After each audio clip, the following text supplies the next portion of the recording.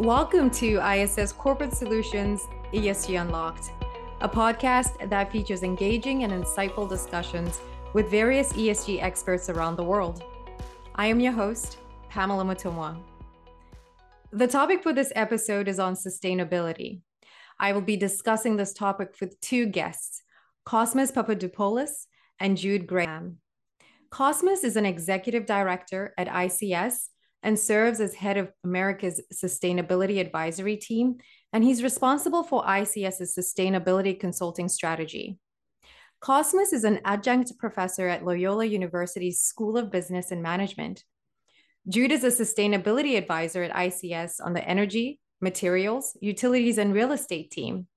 And prior to joining ICS, Jude was an active duty linguist in the US Navy. The general topic of sustainability has been evolving over the years, and we will learn more about its journey and the role various stakeholders play in driving it. We will cover many concepts, such as double versus single materiality, shareholder primacy, the role of corporations, what ESG reporting is all about, and finally, the world of ESG ratings. Jude and Kosmas, welcome to ESG Unlocked. Thank you. Thank you, Pamela. So I often see the terms sustainability and ESG used interchangeably, although they're definitely not the same thing. May you help our listeners understand the clear difference between the two? Yeah, absolutely. Sustainability is a much broader concept. Really, it's a mindset on fostering long-term success, whether that's at the business level, whether that's at the community level or the national level. ESG is a set of principles that allows us to translate that mindset into a business setting. Lets us translate it into corporate speak, so to say. So sustainability is more so a mindset, and then ESG is really a function of measuring elements of how sustainable a company could be. Right. It's a way of putting it into business terms to speak of the value that we're bringing to the business, the value that we're bringing to customers, to shareholders, in a way that is sustainable for that long-term success and long-term growth. Okay. Now, Kosmas, when did sustainability really start? I understand it's a mindset for fostering long-term success. Now let's explore the history of this mindset. Pamela, yeah, we've been through various stages in terms of how we have defined sustainability from a business standpoint, and some watershed moments that have really allowed us to think of the concept of sustainability management, sustainability reporting very differently. There's been a lot of engagement, advocacy work to measure or at least create greater awareness of business impacts on society and the environment going back many decades.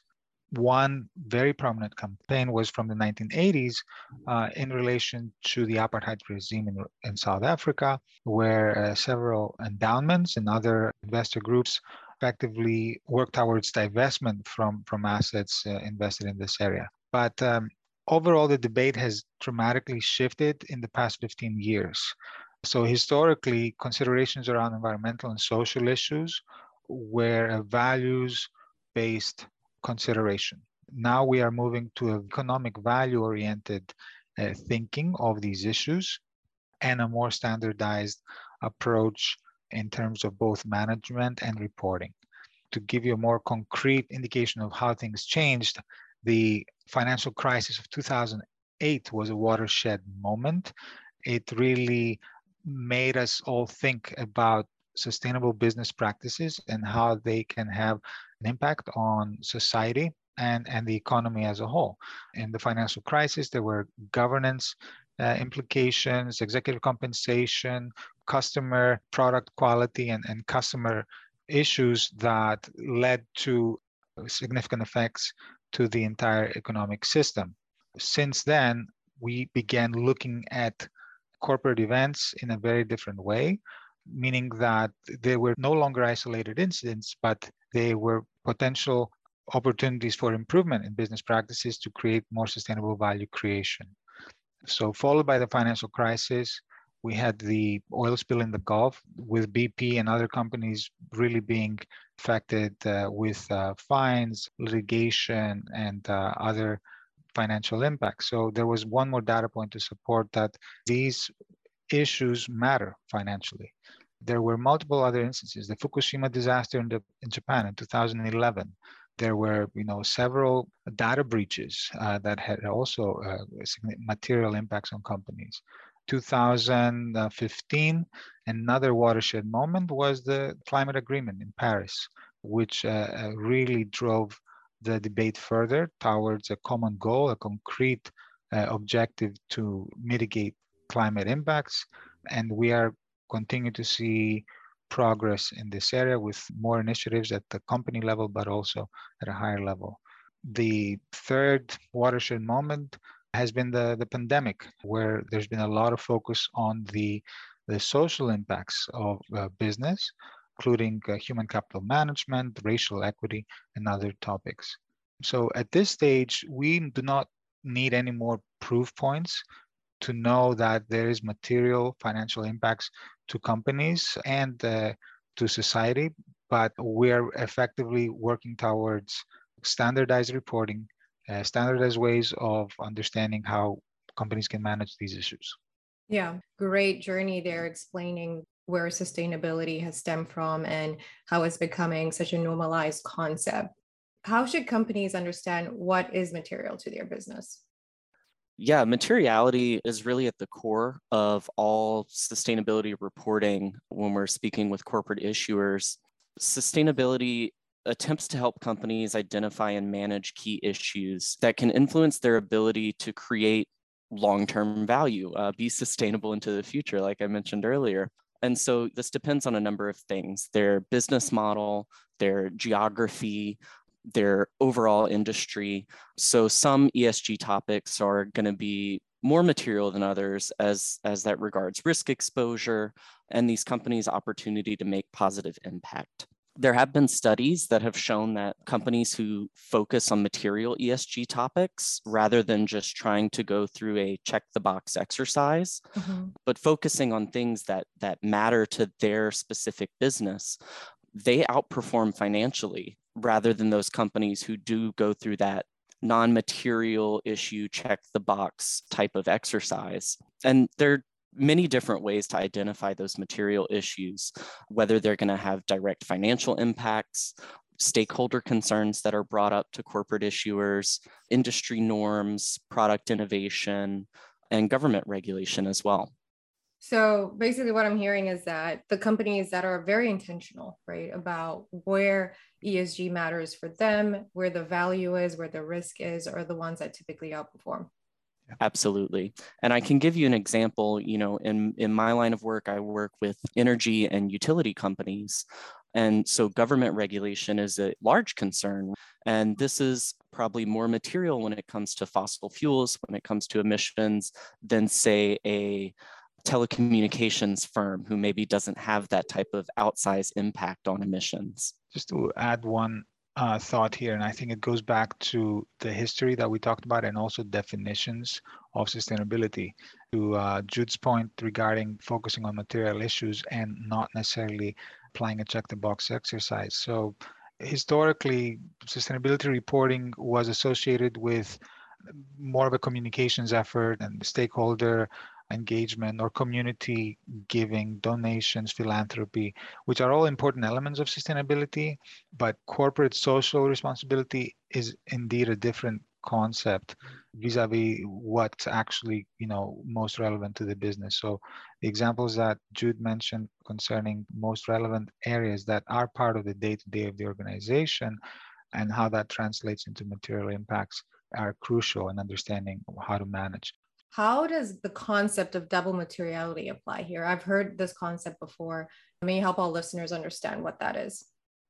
In the United States, reporting has typically focused on so-called single materiality, which really focuses on how these various ESG topics are affecting a firm's bottom line. European and Asian markets, especially when it comes to regulating some of these disclosures, have focused on double materiality, which focuses both on that bottom line for the firm, as well as the wider impact on the environment and society. And reporting in the US is also trending in this direction towards this concept of double materiality. An example, again, leaning back on the work that we do with utility companies, looking at how heat wave might affect their business.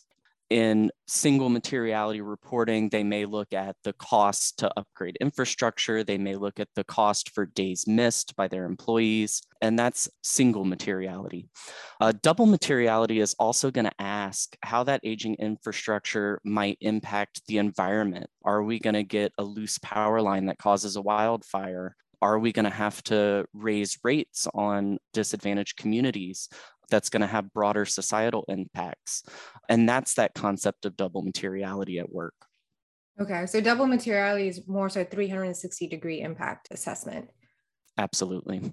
Now, the way we view companies and their overall societal impact, like we just talked about, is changing. How would you describe that, Kosmas? Help us understand your view here on the role of corporations.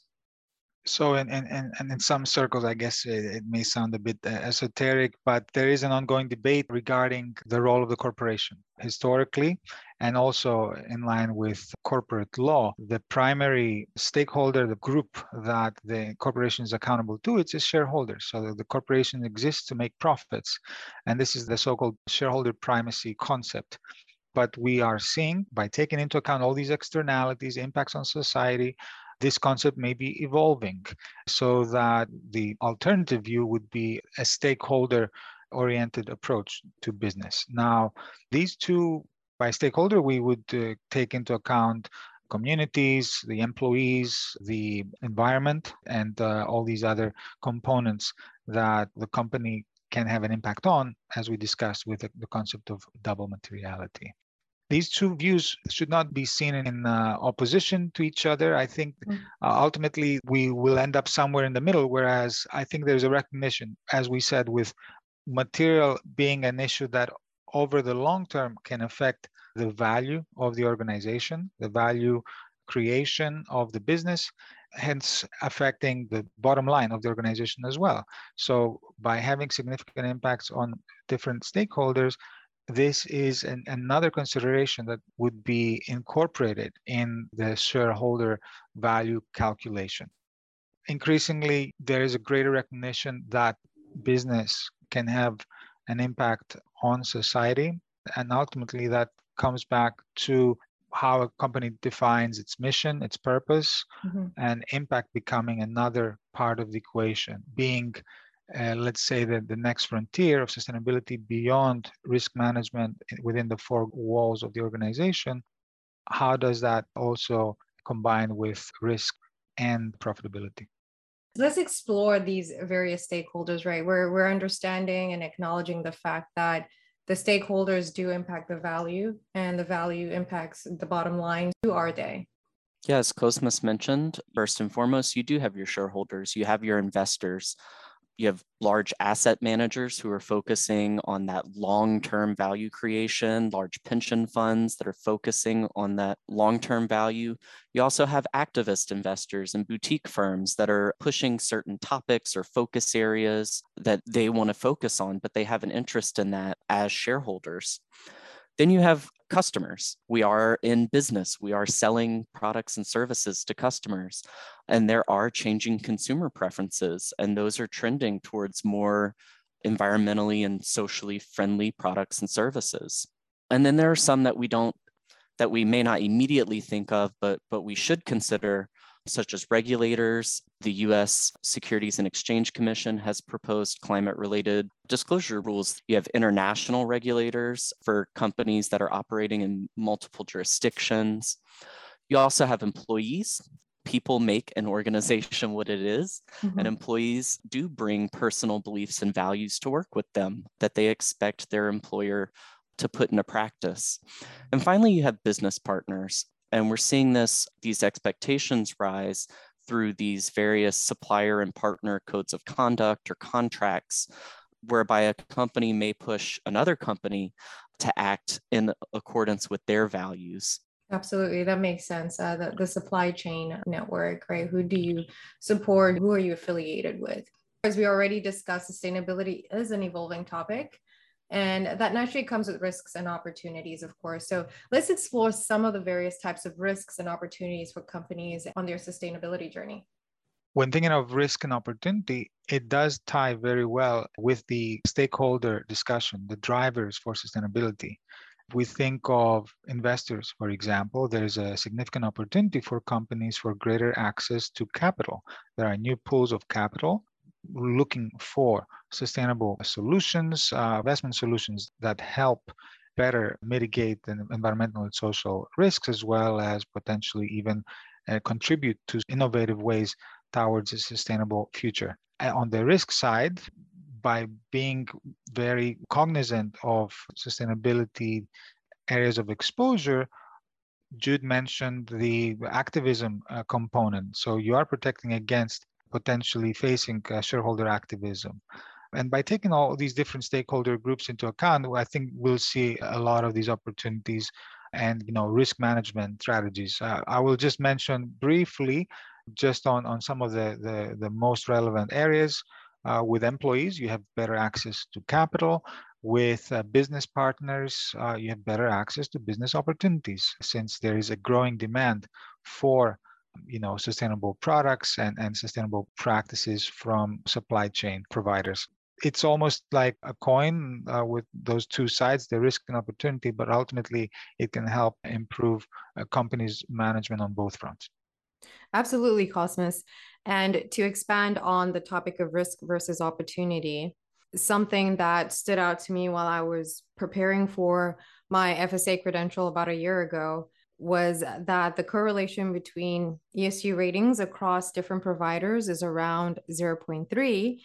And when you compare that to credit ratings, where the correlation between ratings for at least the leading agencies is around 0.9, which is clearly a high overlap there.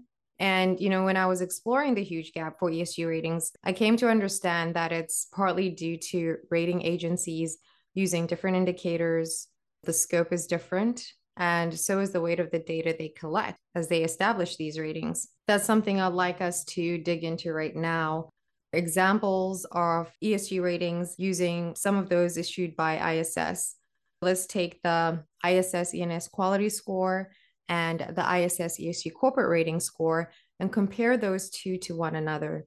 Jude, how does one approach processing all of this information from various agencies that sometimes seem to have low correlation? First, I would start by saying credit ratings are a much narrower view of, an individual's credit history or a company's credit history or city or, whoever we're rating. ESG is such a broad topic area, and each of these rating agencies and each of these scores, ratings, rankings, they're looking at a corporate issuer through various lenses. And so we'll take the ISS ratings for an example.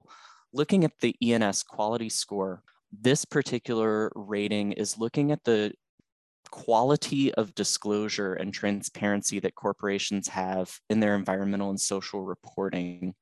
And this is a signal to investors that they can look and say, well, this company has a higher score. They probably have more information available that I can go and look before I make my investment decision. The ISS ESG corporate rating is looking both at that transparency as well as the performance of a company in these various ESG topics that are determined material for their particular industry grouping. So this is looking at a company's overall sustainability posture.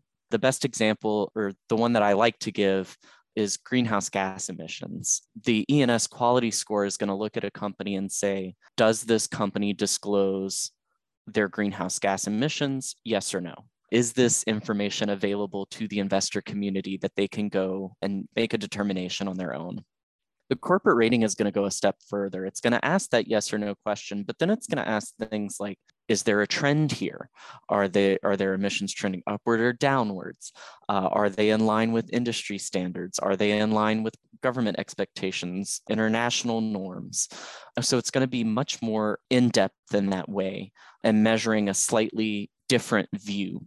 Both of these methodologies get used by the investor community to gauge a company's ESG posture. It's important to keep in mind that these are just single tools that these investors are using in tandem with other ratings and rankings with their own analysis. These large asset managers have in-house analysts that are making determinations to make these investment decisions. Well, that's very helpful in understanding the two there. And there are a lot more other ratings and ranking companies that issue these ratings as well. And it's good to understand that there are different ways of looking at it. So Kosmas, do you have anything you would like to add there? Yeah, I think the comparison to credit ratings is interesting. To Jude's point, the very reason there's a recognition for the need for these types of solutions and a better understanding of sustainability was because of how narrow the focus had been among credit ratings. And going back to the discussion around the financial crisis, many of the credit ratings effectively did not see the risk, the governance risk in particular, associated with incentive structures and predatory lending and other issues. So it's a more dynamic field. It's a very still an area of development and ultimately different, as Jude mentioned, different ratings may have different theses, different perspectives, and those views can be complementary to each other and allow for a fuller understanding of risk and opportunity. So the fact that there is no significant or strong correlation, I would see that as probably not necessarily a bad thing. I think it helps us gain fuller perspective. I agree. It's not necessarily a bad thing at all to be able to have more information from different vantage points to make a more informed decision. So Kosmas and Jude, I think this would be a perfect point for us to conclude the episode. So I'd like to briefly summarize the main highlights from our conversation for our listeners. And I'll start by noting how great it is to observe the progress in this space and how ESG metrics are being identified and leveraged as a function of enterprise risk management to create sustainable value in the long term. We explored the concept of sustainability and its journey so far, with a few watershed moments highlighted over the last several decades, including the 2008 financial crisis, where we identified that governance as a function of ESG was severely compromised. We also explored the concept of double versus single materiality in assessing a company's impact on various stakeholders. We talked about various risks and opportunities for companies as they go about their sustainability journey. And finally, we demystified the differences we see with various ESG rating companies and how to leverage them effectively. Jude and Kosmas, this was such an informative conversation. Thank you both for joining us here at ESG Unlocked. Yeah, thank you so much for having us. Thank you, Pamela. It's a great pleasure. This was ESG Unlocked, brought to you by ISS Corporate Solutions. And as your host, I appreciate you listening in and encourage you to share this podcast with your friends and colleagues, as our mission is to help you better understand the ESG landscape. And please subscribe to get an alert for new episodes, and follow ISS Corporate Solutions on LinkedIn for webinars and insightful thought leadership pieces as we continue to explore and unlock the value of ESG.